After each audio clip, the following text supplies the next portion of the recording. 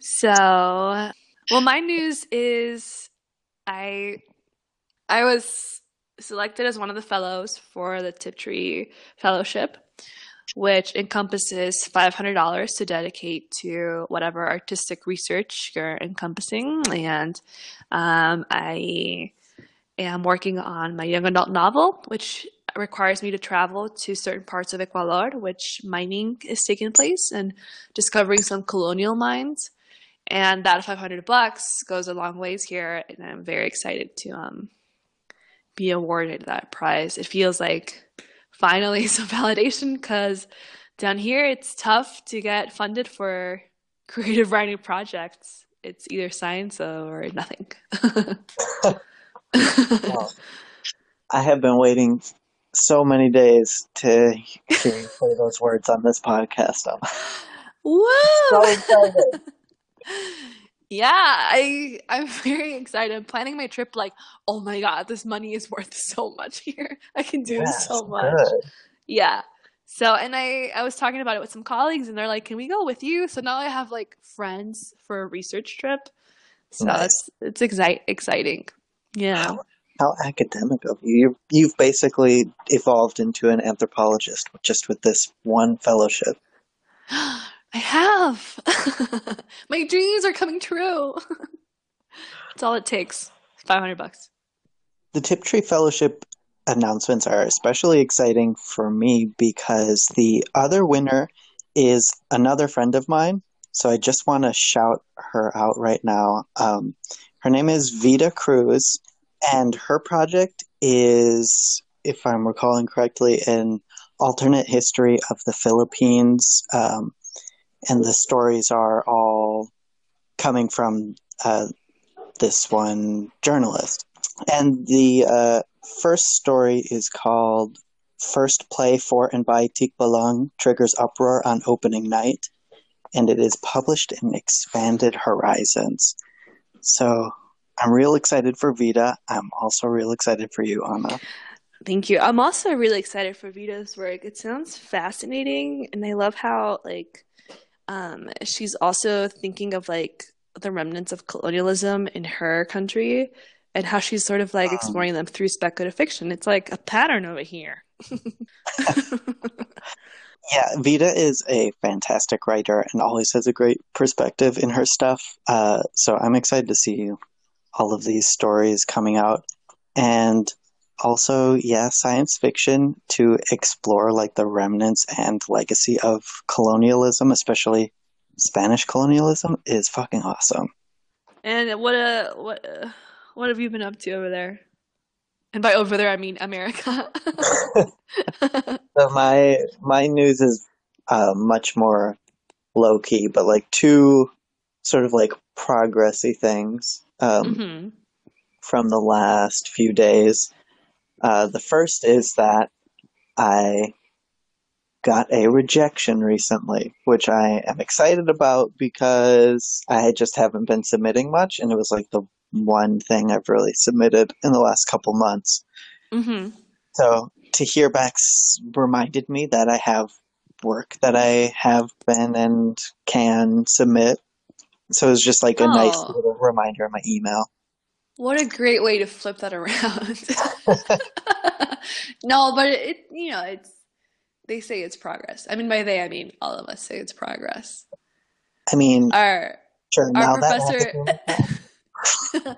our professor at Iowa State, during my first workshop with him, he brought to class a folder, like a giant ass folder, filled with like written, typed up rejection letters from these big journals, and he just like poured the letters on the table and was like, and was like, look at them.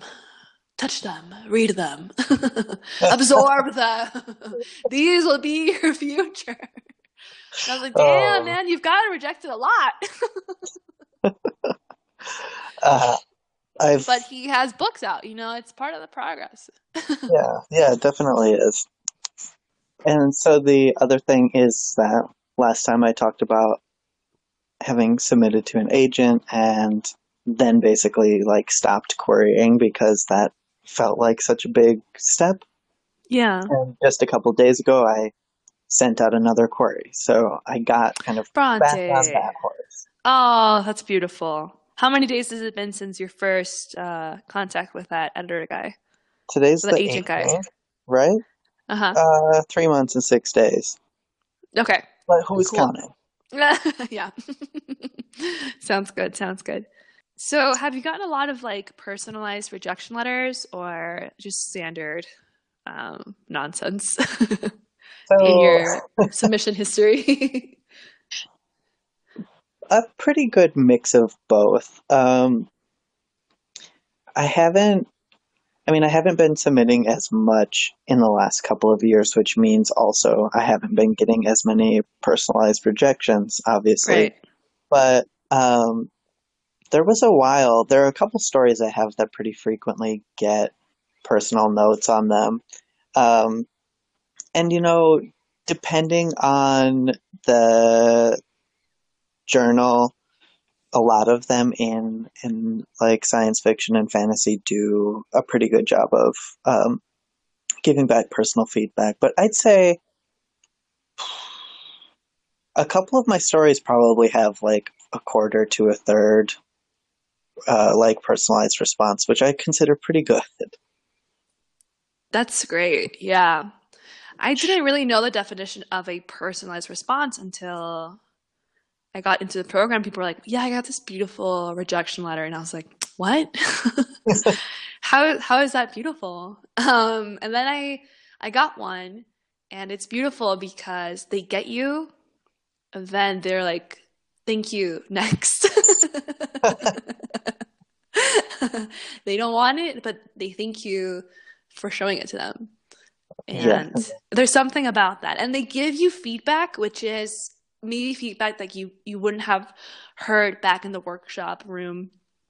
Feedback hmm from an editor, which is, essential. Also, I recently got a rejection letter from the story that I wrote for my thesis. And this is a story that I am very passionate about, and it's, my typical 25 pages. And as per our conversation, like our first podcast, you can't go back to it. But I've tried to, and I've sent it out. And then I recently got this rejection from this editor who was like, "Listen, this is beautiful, but change this and it's done." And it gave me hope that I could actually go back to it and change it and then let it go uh-huh. somewhere it belongs instead of just my desktop. That Um, is the best feeling, but also the worst feeling because when an uh-huh. editor says this story's perfect, change this one thing, also rejection, it's like, whoa, why wouldn't you just buy it from me and make me change the one thing? Why do you do this to me? I mean, the struggle is real here. I don't know why I'm talking in so many idioms, but the struggle is here, real. Um, they're like, work on this, but don't send it back to us because we only read, these works once. hmm hmm But thank you. It's hmm bittersweet for sure. I'm so glad you're submitting. I feel like Thank I need to you. get back on that horse too. This is my like story that I think will only fit in a couple of places though. So getting a rejection was also like, oh, there's one off my list of like three places that might publish this weird ass story. Uh, but yeah, it came in and I was like, I should send that out again. I haven't yet, but maybe one of these days. Hmm. And I think it's also fun to. I have this story that's on queue, just like hmm waiting and waiting. It's like Yeah. 36 days now. Back in the day, back in the day, I checked submission grinder so frequently. I was like, okay, it's been 12 hours. Let's see who's gotten rejections and like, oh, they're rejecting at 25 days. I've been there 23. All right, it's a good sign. For sure. Um, and if our listeners heard our first podcast, they will know because time that this is my story that poured out of me. Hmm. and it's out there getting Oh. read by a journal, and hopefully it'll find a home there. But this is a progress, right? Like it took me a while to write, well, not a while, a weekend, and it's been out there. So I've been dealing with this story for a couple months now. That's like the story trajectory. Mm, It involves, your life. It just doesn't, you don't write it and let it go. It sort of sticks with you forever yes. Yep. in more ways than one. How come I haven't got to read this story yet, Anna? Well, I should have said it to you. Yeah, when I graduated, I made you promise me that you were gonna keep track of my writing and like ask for my writing every like 3 weeks or something. Oh, And I've been pretty bad at that. I thank you for not doing that. You're welcome. Yeah, I was just trying to find a way to keep on thinking of like deadlines and producing Yeah, work. but also, I've been talking to a couple of people who graduated with me last year, Yeah. and with some notable exceptions, those freaks of nature who are just writing all the time. Uh, Pretty much everyone has been like, "Oh, yeah, I've just been decompressing since May. Like, haven't written anything that I would want to send out." I think it's probably a good thing, definitely, that I wasn't pestering you every 3 weeks because you needed that time, I'm sure. Right. Yeah. And it's contradictory like for me because I keep thinking of like our professors and they're like, you are a writer, why don't you write? Hmm. Um, and their questions of like, what are you writing? What are you working on? What are you reading? And I feel like I should be doing those things because I am a graduate of that program, but I'm Hmm. not. But I'm still a graduate of that program. Um, that's that's okay though. It's uh, one of my online friends has this philosophy that she calls slow bloom. And I think that it applies really well to writing because sometimes you are, going through dormant phases or slower phases of your writing, and you really have to focus on kind of the slowness of it, of how even, sometimes when you're not writing, you really are building up to something that's going to bloom eventually. Yeah, And it's a continual process and probably a cycle, which is frustrating. it is frustrating. Because I guess there's also this pressure of being young and successful. I remember Definitely. telling my best friend here that before 30 I want a novel Hmm. out, and she was like, doesn't that take time? And I was like, what do you know, okay? Don't talk to me. I am a writer, okay? I know this world. But no, Yeah. it's just, those stupid ass articles like 30 under 30 or whatever the shit. Hmm. It it doesn't measure like your level of productivity doesn't fucking measure your worth, which is something I wrote on Instagram a while ago. And I was like, yes. For sure. Yeah. Yeah, definitely. And especially in like the American writing scene, Hmm. being being, a young author, there's such a like reverence for successful young authors.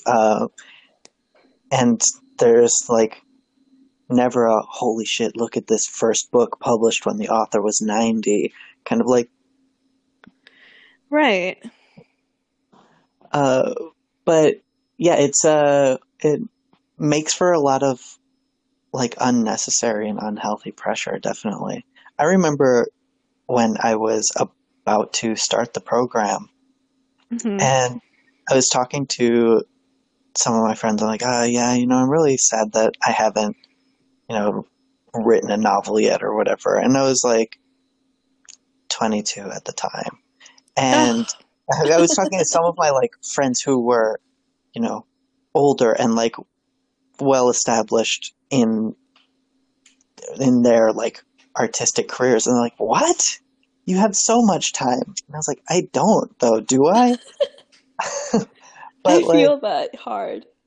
uh, I, yeah, I don't know. It's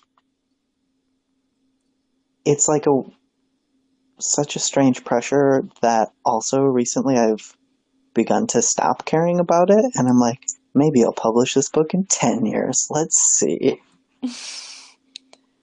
Well, part of you is accomplished because you've written a novel. So your 22-year-old self, it is proud. Sure. Yes. But now you have a new. How old are you, around 27? 26? Just 26. Oh my God, when's your birthday? No, I'm just kidding. July. Oh, um, what was I gonna say? So there is. Oh yeah, you have your new self who is now like, oh, if I don't get it published, I'm not successful. So like you have these new right. challenges always for yourself. Hmm. And I feel like that applies to other like realms of my life when I'm like, ooh, when I get like skinnier, it'll be so much better. When I get like this, when I get this book done, my life will be better. And I just like started to think that it's not true. And it's just wishful thinking in a very dangerous way. Yeah. Um, but fuck, like you did it. You wrote a novel. So I'm extremely jealous that you did that, you know? Because I mean, stories are fun and beautiful and important, but puta, the novel, Right. I But I want mean, it. that's another component of the like unnecessary pressure and the sort of like fake idolization of creativity, right? It's like Hmm. the novel is not an inherently, it's not something that is worth more inherently than a short story, right? Yeah, or a screenplay.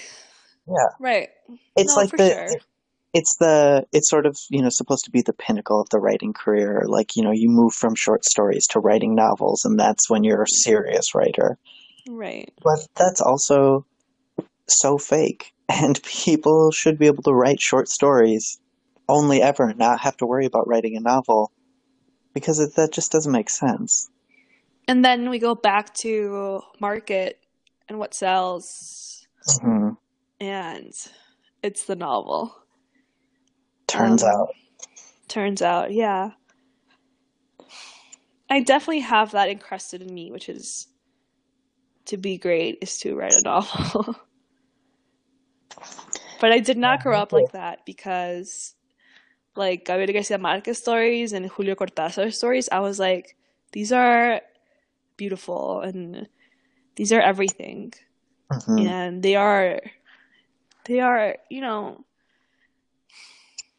I don't know, they felt like there was an entire world of stories out there which matter. And I don't know where I'm going with this, but the reason I fell in love with short stories was because I knew that in such a short, like 12 to 30 pages, you could do so much.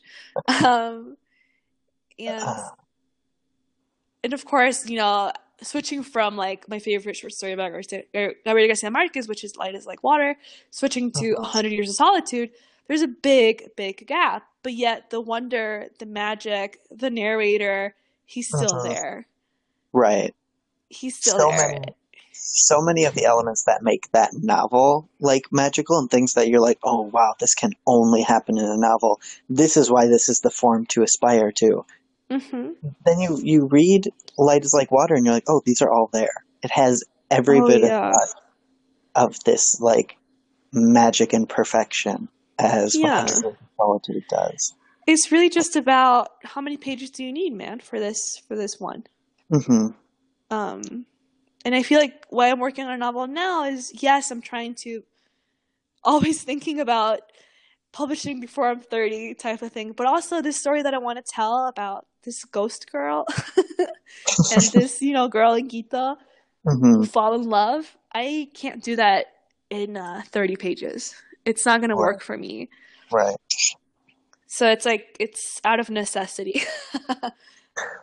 Which is exactly how it should be. And I mean, that's what happened with my thesis too. I can't remember if we talked about this before, but I Hmm. wrote the short story version of it, and then the next few months, I just kept on thinking about that story and those characters. And I was like, I could also have put this part in and this part in. And all of a sudden, I was like, this absolutely needs to be a novel. It is a novel, and I just haven't put it in that form yet. Right. But also, one of the things about short stories that tells me that they are equally impactful and equally as important as novels is the length of time it takes me to read a novel versus the length of time it takes me to read an anthology or a short story collection. Uh-huh. It sometimes will just take me weeks to get through like 200 pages of short stories. Whereas, I might have read a couple of novels of equal length in that time because the emotional impact of every short story and reading them and delving into all these worlds, it does, like I said before, hold as much as a novel does, or it can. It can. Yeah. And I think that's one of the kind of like most illuminating examples to me of why the short story is valuable as itself and is as valuable as a novel. Mm-hmm. I agree with that. I think a short story collection is something that you can't sort of like dive into and submerge yourself like a novel. Hmm. It takes time to think about that story that you read. Yeah, And then when you're done reading all of them, why are they in the same collection? How are they right. connecting? What do they have to say about each other? It's a whole thing. Hmm. Absolutely. I think about it, like when I decided in like seventh grade, I'm gonna be a writer, was because we started reading short stories in class. And there's Mm. something magical about doing something in those short amount of pages. Yeah, yeah, there definitely is. And storytelling, like oral narratives, are a very important part of this culture down here. And I think their immediate sort of like translation into written text serves well within the context of the short story. Hmm. Interesting. Our written oral narratives of like the legend of Padre Almeida or the legend of like the devil and colonial Quito are if the oral narrative is written, they're like one page, Hmm. right? But within Hmm. that, there's of course like a collapsed universe within that. Right. Um, but it works.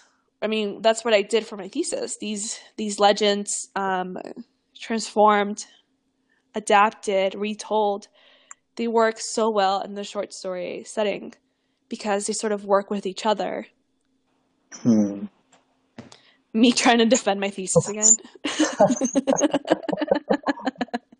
Well, Anna, let me ask you about some of the thematic inquiries your thesis Of makes. course, of course. Why a collection, you ask? Well,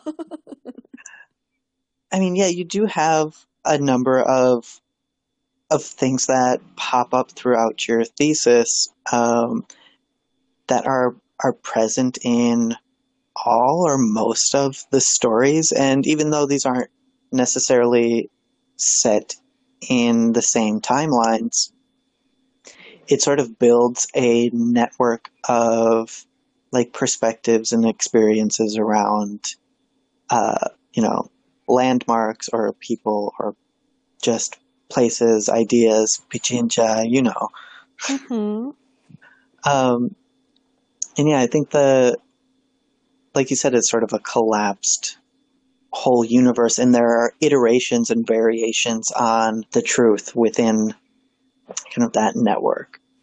yeah. And how did this is we talked about this, I don't know if it was our second podcast, but we talked about blurring the lines between genre and we talked like poetry, fiction, Mhm, nonfiction. mhm.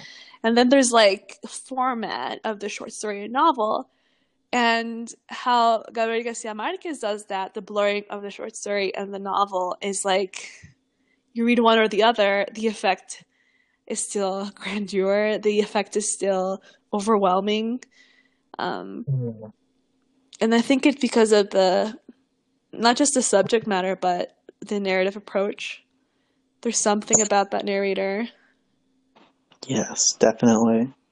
Yeah, I don't know. He has interesting approaches to omniscience and uh, just like what a narrator can possibly know. And I I think that's remember your presentation on Saint my Años de lecture. Soledad. Yeah, you made us read the first chapter for homework, which was the first time I read it in English, and I was like, "Whoa, it's still good." Yes, um, yeah, amazingly. it's really good. It's fucking weird. It's still good. Um, which is something to say about translation, or something to say about Gabriel Garcia Marquez. Like, there's some magic in there. And you gave a whole lecture about time, how time works in the novel. Hmm. And that was better than like my Spanish teachers in Kumbaya. Oh, Because we just you looked at like historical matters and like thematic, but you were like, bitch, time is everything in this novel. And I was like, oh, yes! you flatter me. It's like I learned something that day. Well, it's because I never had looked at it with like, you know, literary analytical eyes. It's always been Mhm. like, read this for homework. Yeah, yeah, and I knew going into it like that assignment that I wanted to talk about 100 Years of Solitude, and I didn't know like what exactly I wanted to say just because we could only assign a chapter. Yeah. But when I sat down and gave it that like close reading, it was amazing how much of the technique unfolded just like in those pages. It was, one of the main points of, of my little lecture was that the whole book happens in the first chapter. Yes. And oh, that was a whole lot of fun to like discover as I was sitting at my table fretting about what on earth I would talk about. But You did a really good job. and I think that like that gives us kind of hints into the short story versus novel too, right? Because Mm-hmm. if you just read that chapter as a short story, Mm-hmm. it would probably work. You'd be like, there's a whole lot Mm-hmm. more there. But his writing in particular always feels like there's a whole lot more there. It's such a lived in world every time. Yes. Yes, it does.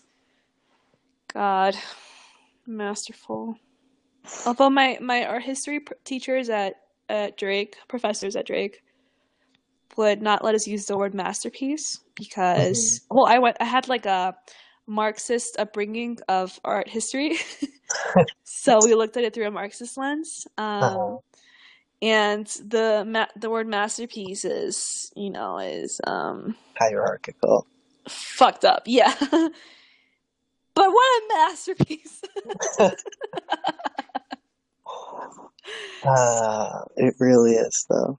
Plus, one of the things that I loved about exploring that piece was coining my own term for something I'm sure there is already a literary term for. But, every time Gabriel Garcia Marquez like jumps a little bit into the future and jumps back immediately, Hmm. I I remember I ended up calling that scrying. And every time I like read his his works again, I'm just like imagining the narrator kind of like showing you like a little bowl of water with a reflection of the future in it, and then taking it back away and going back to the main story. And I'm like, damn, I was a genius when I came up with that. Yeah. So, other than Light is Like Water, what are some short stories that stick out to you as their own version of a novel, or equal to novels, or short stories that have achieved the pinnacle of that form? Well, here's something to like complicate our answer or our theory of Gabriel Garcia Marquez, which is my favorite story is a novella, Uh, which is Chronicle of a Death Foretold. Man, that is just oof, everything I've ever wanted to read and write in 60 pages. hmm, Um, but I would consider that a long short story. You know me. That interesting. sounds Yeah, about right. yeah. For you, that would be a little bit long. Yeah, it is a little bit long. Well, a short story that encompasses a whole thing. Mm, I guess it's happened before with other ones, but huh. Do encyclopedia entries count? Um, maybe. Well, I don't want to say that I've only had this experience with Gabo. We keep saying Gabriel Garcia because we could just call him Gabo. It's getting long about his work, but he's like he and Cortázar and Borges are everything we read in high school. Oh, and Don Hmm. Quixote, of course. Um, so those are the works that I think. Ooh, maybe it's because it's the same genre. Genre. There we go. The That's all it. important word. Well, okay. Here are my favorite stories by the three authors I mentioned. Aside Don Quixote, but three Mhm. authors I mentioned. Cortázar, I showed you the story Axolotl. Yep. Um, Borges, Gospel According to Mark, and Gabriel Garcia Marquez, Light is Like Water, like Mhm. short stories. All three of them are magical realism, and these are magical realism dependent on the country. So we have Colombian magical realism, we have Argentinian magical realism, and then we have like Argentinian and Parisian magical realism. Um, Mhm. and they're short. They're like maximum 10 pages. No, maximum like 7 pages. And I remember having a similar experience with all three stories, which is an experience where this felt like eternal in a good way, where it was an omniscient narrator. Wait, no, Axolotl is a first person narration. Um, yeah. But now I'm thinking that because it was this magical realism genre, there's something within that, those elements that maybe suggest an unexplored yet contained universe within those 10 pages. Mhm. Um, Mhm. because in terms of like literary fiction, and short stories. I mean, I've experienced beauties like Sunny's Blues by James Baldwin. Like, come on. Right, right. That story. Fucking, I can't even talk about it without crying. Um, and I mean, yeah, I've experienced beautiful things, but contained universes, I would have to go for those magical realism stories. Interesting. Because, when I think about it too, one of the first ones that comes up for me is uh, not exactly magical realism, but definitely adjacent and probably inspired by the magical realists. But Kelly Link's short story or novella, I think probably novella, uh, Mm-hmm. Magic for Beginners. I remember you talking to me about that story. Yeah, it has such a strange allure, and there's a lot going on in this world that is alluded to, but that we don't, ever directly see. And it's another instance where it just feels very lived in, like there is this whole world that the people Mm. there know about and we don't. Mm-hmm.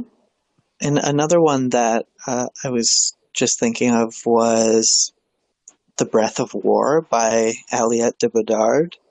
And this is sort of like it's a second world fantasy, but it's just got a whole lot going on in it. It's kind of talking about colonialism in a number of ways, but also about like family history and about trauma. And it's a similar thing where there's places beyond this planet that we're reading about and that are alluded to that we never really get to see, but we know that they have such a heavy impact on Hmm. on the events taking place in the story. So this sort of feeling that we're trying to describe, what I'm thinking, what I'm picking up here is the idea of depth, like history, like how much time, not how Hmm. much time we're covering in a single story, but how much time has what you said lived in, Hmm. what has sort of happened without us knowing about it, but it is implied. Um, it's interesting. Yeah, and also one of the things I've found out numerous times trying to recreate this is that it's really difficult to write and not just sound, like super cheesy or really constructed.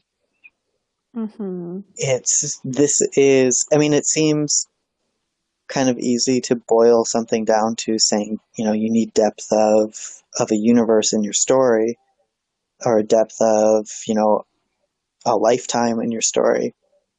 But it's so Mm-hmm. hard to do. It's so hard to know or to pretend to know all of these things about uh, these people you're writing about. Mm-hmm. To pretend to know. I like that. Mm. Because that's what happens to me when I'm writing a story. I'm like, I know who they are, but when I'm writing it, I'm like, do I know who you are? And what happens to me a lot when I'm writing is I really do have to pretend to know a character because there are so many versions of the story that could happen, and as I'm writing them, they're all equally legitimate and they're all true. All of these things have happened to the character, Mm-hmm. but in different spaces or in different timelines, in different iterations. And sometimes I feel like I have a really robust but impossibly contradicted character, and I kind of have to suss out which version of this character is in the story I'm telling. Oof. That's it. Implying all those things, implying that the narrator knows more, but does not have to tell you right now because we're focusing on a different thing. That's Mhm. it. Yeah. Mhm. So you can do Yes. it. Maybe. I'm not the one to judge that.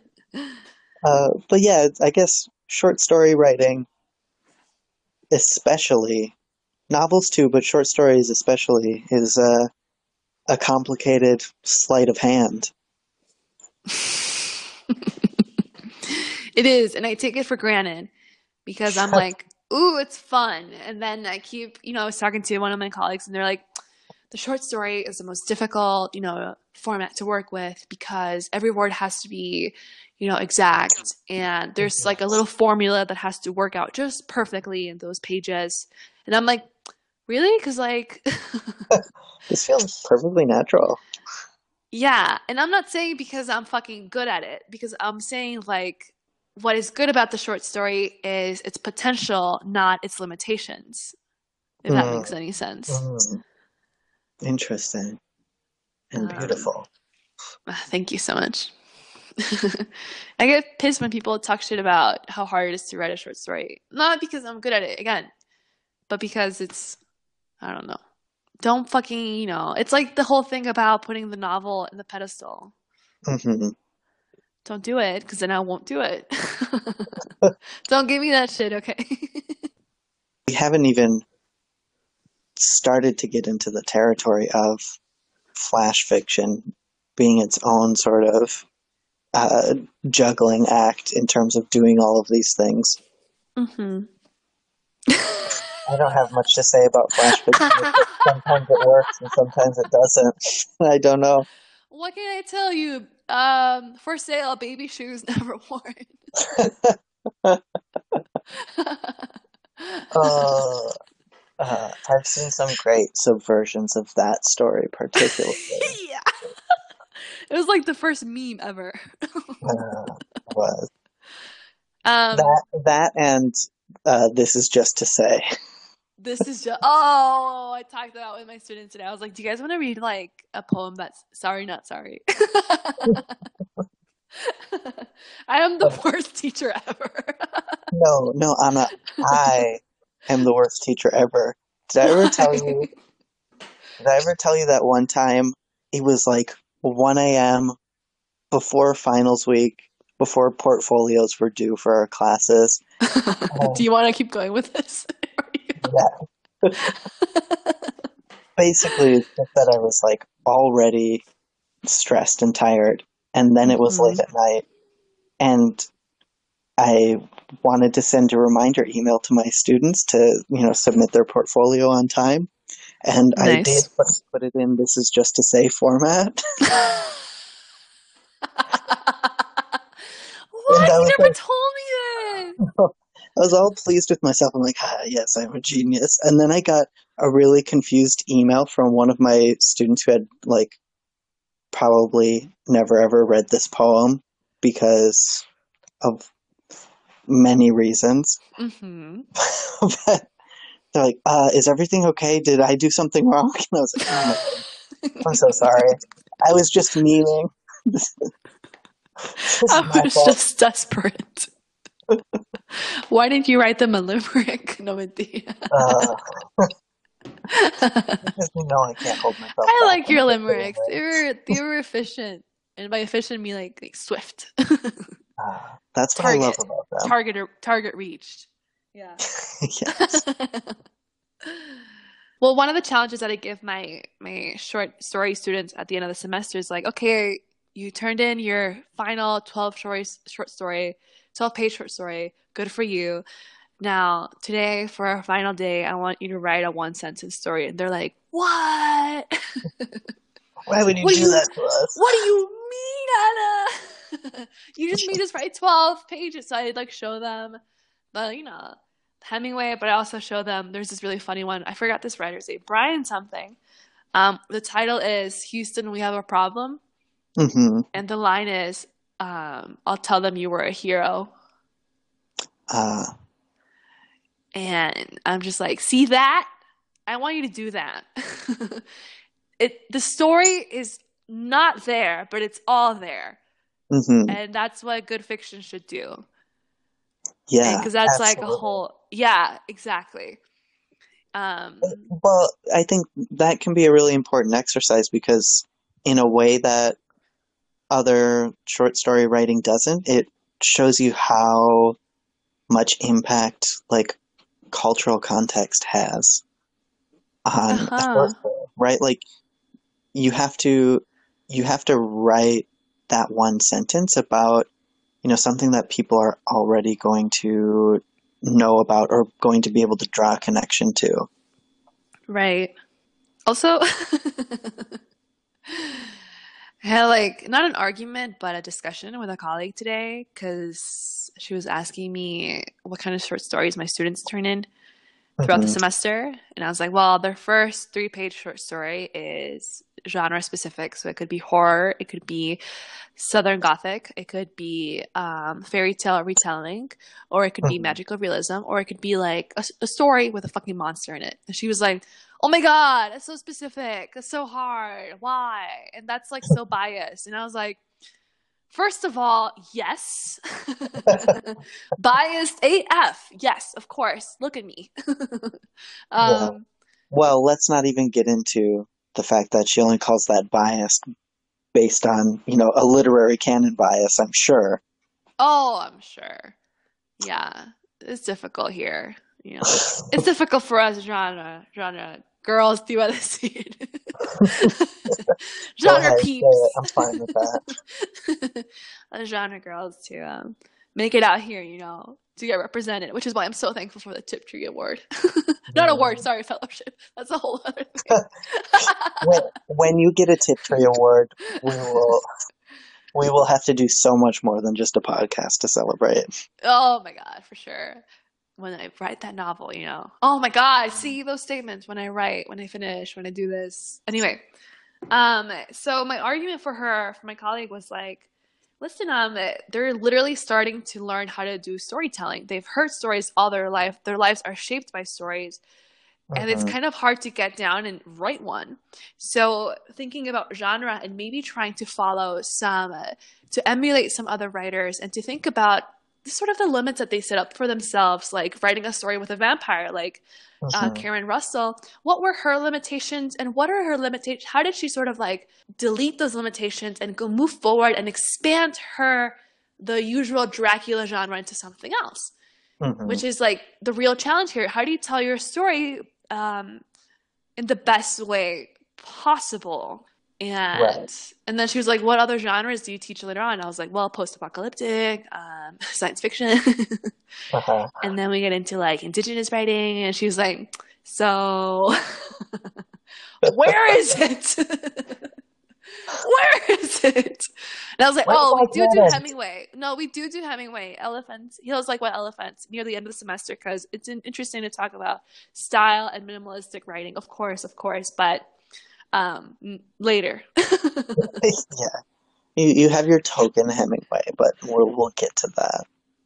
I know. It's kind of like forced its way in there, but no, it's really interesting because it's all dialogue, so it's, Hmm. kind of genre bending as well with like screenplay or And play. right. And I've talked a little bit in our second episode about that pop flash and form poetry class that I took. Yeah. And one of the things that really highlighted for me is that form can be restrictive or it can be freeing because Yes. if you know that you're writing one specific thing, you don't have to Mm-hmm. bother with all the details of, like, how is this story going to look? Kind of what elements am I going to have? You can say, Right. I'm just writing a slasher horror story. That's what I Mm-hmm. gotta, like, I have that scaffold now and I can build Mm-hmm. around it. Like, Yeah. um, I think, no, I love that approach. And that's why one of my favorite exercises as a writer and as a teacher when I'm doing creative writing Mm-hmm. is to say, okay, if you want to write speculative fiction, you can, but the first time you do it, you have to follow the formula of this world is exactly like ours, except, Mm-hmm. and then one thing. Because, one, I think that stories of the real world, except for one attribute, yield really interesting results. But Mm-hmm. also, a lot of times students are like, okay, cool. So, like, I know exactly everything about this world except that, like, this one thing, it releases a lot of pressure off of having to build your own magic system or, name Yes. all the moons that are orbiting your planet and, all of this stuff that kind of like gets really baked into tropes and that students often start thinking they like really have to rely on. Right. The results that I'm seeing are completely fascinating. I mean, you know my story, Condor, El Condor del Mar Changara, which is like Hmm. this condor who lives in my river here in Cumbaya. And my Hmm. student wrote a story like it's like the Loch Ness monster of Machangara. Really? Yeah, and it's this monster that by day is like a puppy, and she's like drinking river water, and by night is Uh-huh. this fucking beast. Um, and so interesting. Um, That's a the whole lot exploration of of yeah, it's the exploration of place and also like who we call monsters and why we call them monsters. fun. Hmm. Um, and it all worked out because of the genre he chose. I don't know. It's important. I was gonna say profit. That sounds horrible. I see the fruit, of the labor. I see it. Yeah. It comes Yes. through. Because my classes of short fiction were, you know, no magic there until I got to the program. Right. Yeah, at college we read a lot of Puta, Eliza's favorite writer. Um, I 10th of haven't. December, George Saunders. Okay. Aha, like really good writing, but like and like kind of cuckoo, but like still literary. Right. It's still distinctly Still literary. like New York Times. Yep. Yep. Uh-huh. So I tried to write that about Quito and it was just like not fit. Or I couldn't make it fit. Maybe I'm the Right. wrong writer for that. And the more I think Well. about it, Mhm. the speculative life chose me, you know what I'm saying? Either it chose you or me and Phoebe ushered you into it. Yes, I think Or so. I don't know about ushered. Maybe pressured you into it. Yeah, and please continue with the Quito sci-fi world too, because I need to get there. That's like my ultimate form. I I want it so bad. I think about. I know I've already told you this, but I think about that picture of Quito with the ring around it so Hmm. frequently. Oh, I want to do you good, man. Oh, you're gonna make me cry. Uh, so since we've been talking about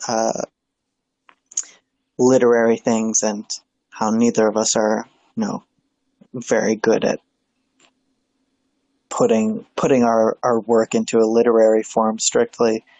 It reminds me of our challenge from last time, which was to sort of read outside of our boundaries, our normal boundaries. Yeah.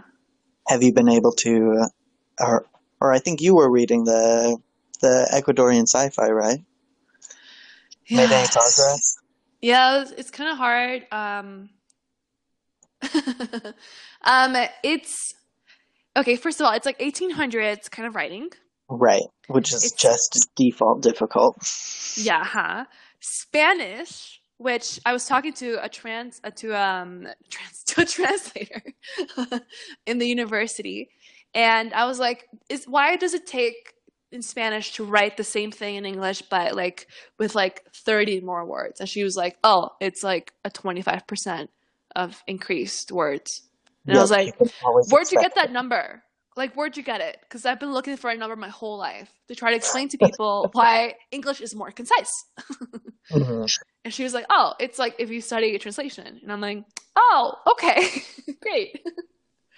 Anyway, so yeah, I'm reading this and I'm like, where the fuck is this sentence going type of thing. Uh-huh. It reminds me of like when I meet with my lawyer and he's like talking and he just like talks a lot and I'm like, oh, can you just say the one thing, man? I need to listen.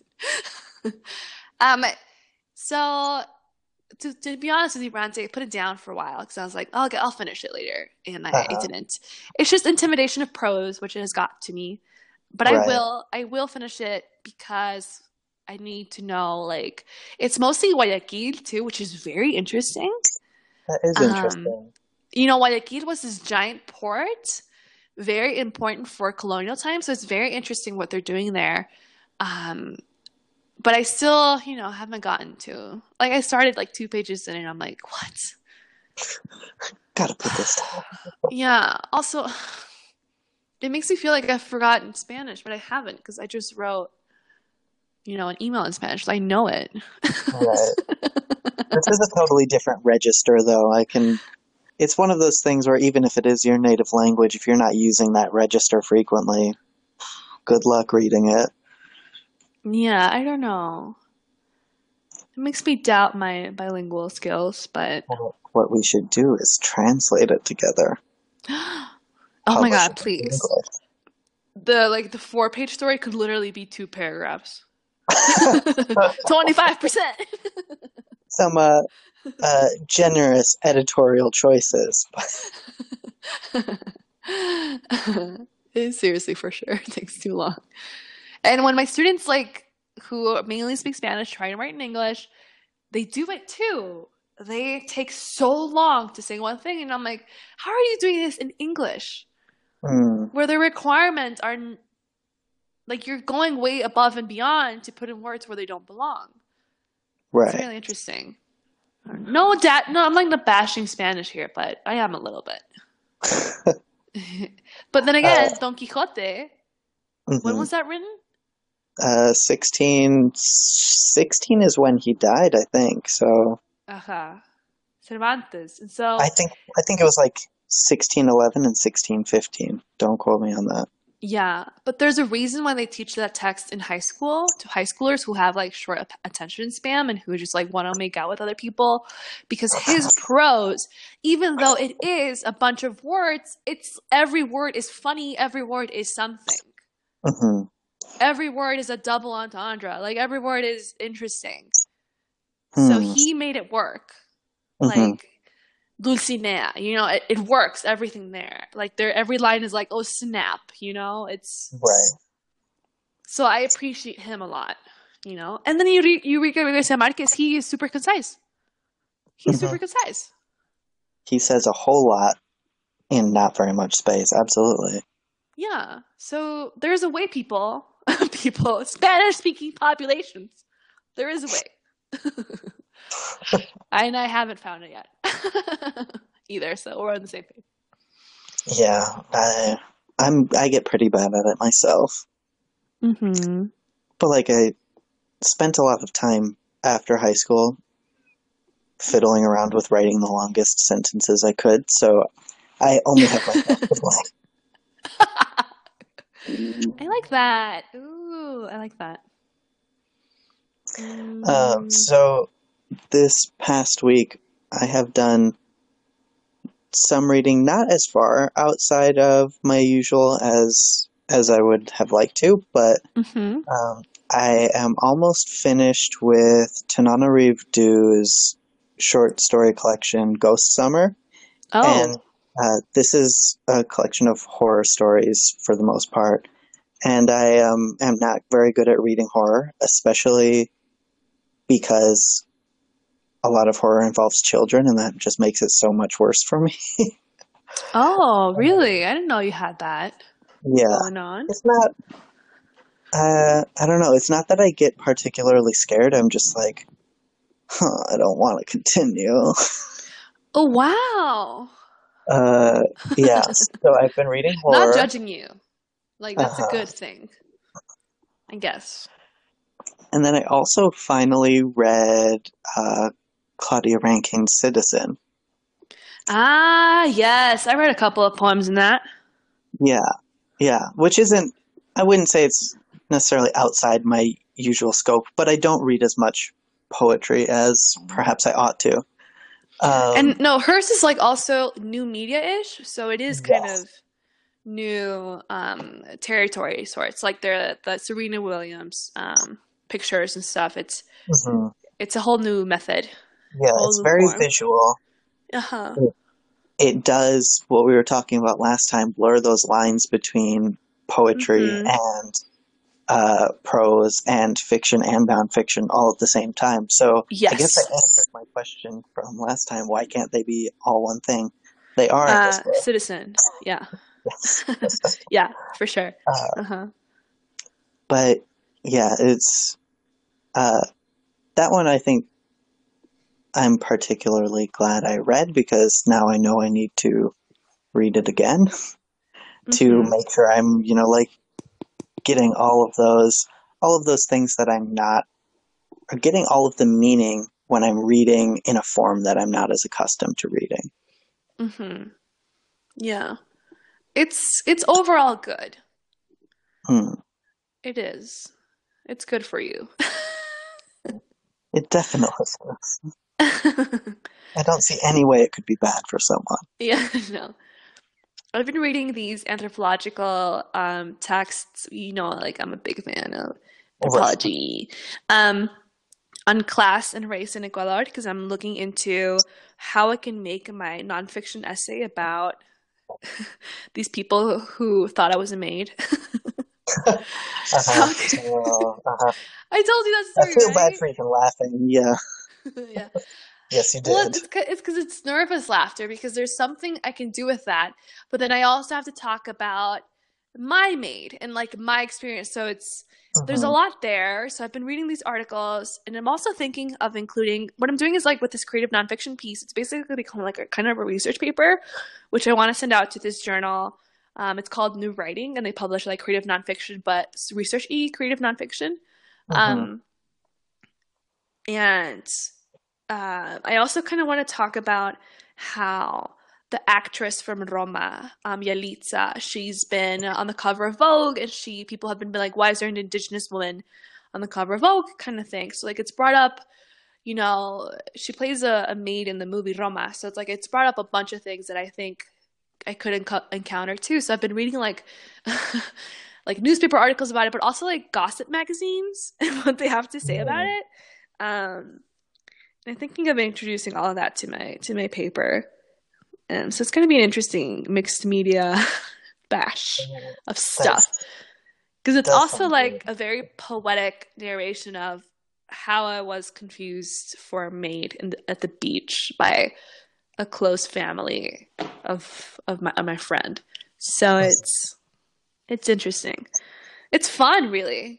I didn't have to do it as not as fiction. I can tell that story in a different way, which could be academic, and it's still I'm telling that story. Yeah, and I think it's, really important to be able to have those stories in multiple spaces. Mm-hmm. Right. You have to send me that too, just so you know, Yeah, when I'm finished. because this is now an accountability podcast. Oof, it has become what we didn't want. No, no, yeah, we won't let it be that. We won't.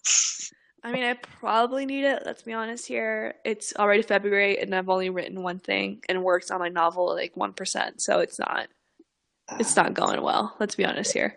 Um, Yeah, so I have been putting off a lot of writing by reading a lot, which like doesn't feel so bad. no, I But think that's great.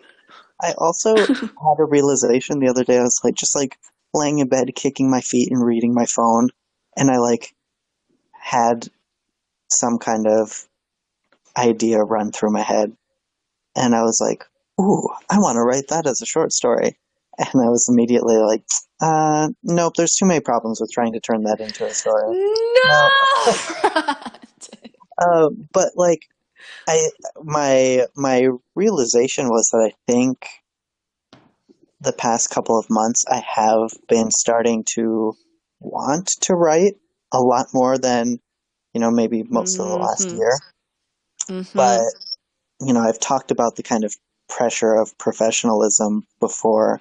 Uh, so I'm wanting to write, but I'm also kind of psyching myself out about everything I start to think about writing and just think like, of how complicated things could get Oh. or of how much I want to examine in everything that Mm-hmm. I write and like how much space is there to really talk about this, or this.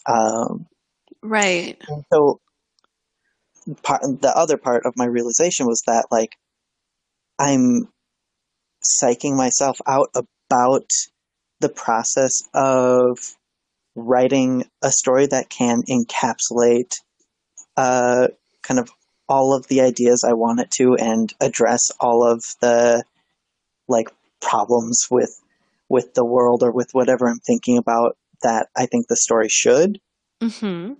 or not even that I think the story should, but that like a lot of times when I write, I want to actively portray a world I could see existing or ways that I think that we could change to, live in a better world or to Mm-hmm. there's just so many problems that I want to work out, and a short story is not the place to do all of that. It's a place to do Mm-hmm. one or two of those things, and I'm sort of freaking myself out about trying to accomplish something I shouldn't even be trying in the first place. So for you, it seems that it's worse to tackle the short story. Like it's the worst feeling to think about all those things that you need to do in order to write the short story, all those decisions that you need to make, rather than thinking about how painful and how much you'll suffer if you don't write it. Yeah. Fuck, dude. We're the other way around. Uh, We have two ends here. we do. Yeah. It wasn't always that way, though. Before I could definitely sit down and like sort of write out this world as I saw it coming to me. Mm-hmm. Now I guess I just feel more responsibility to, Mm-hmm. I guess, write meaningfully about the world. I don't know. Not that I wasn't Yeah. writing meaningfully about the world before, but it's more of No, a I know. structure now. I know. Yeah. It's greater responsibility. I mean, if you're writing something in the solar punk genre, like you have to do something with it because it is time, like it's appropriate, it's demanding, it's now. So Hmm. it's a lot of pressure for sure. Yeah. Yeah, I get that. I get that. And yet, And yet, and yet, and yet. I felt like I was like happy when I was writing that story, and then Mhm. when I am not writing that story, I am in pain, and Hmm. it's I'm torturing myself, and it's torturing to think about that I should be writing, and so I think we have two legitimate problems here, which I think a lot Yeah. of people share. I can only imagine. I mean, if you're listening to this and you share this problem, send us an email because, girl, we're listening. Yeah. All Or if right. you have a distinct problem. Oh, yeah. Are you suffering from something else? Do you have a new condition? Let us know. Yeah, tell us about it and we will taxonomize your inability to write the way we do ours.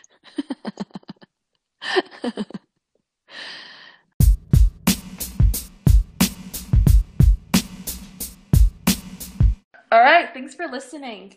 Next episode, we want to answer some questions from our beloved new listeners. Send us an email for a topic or a question or a writing confession. You can find us at writingdying@protonmail.com. WRITINGDYING at protonmail.com.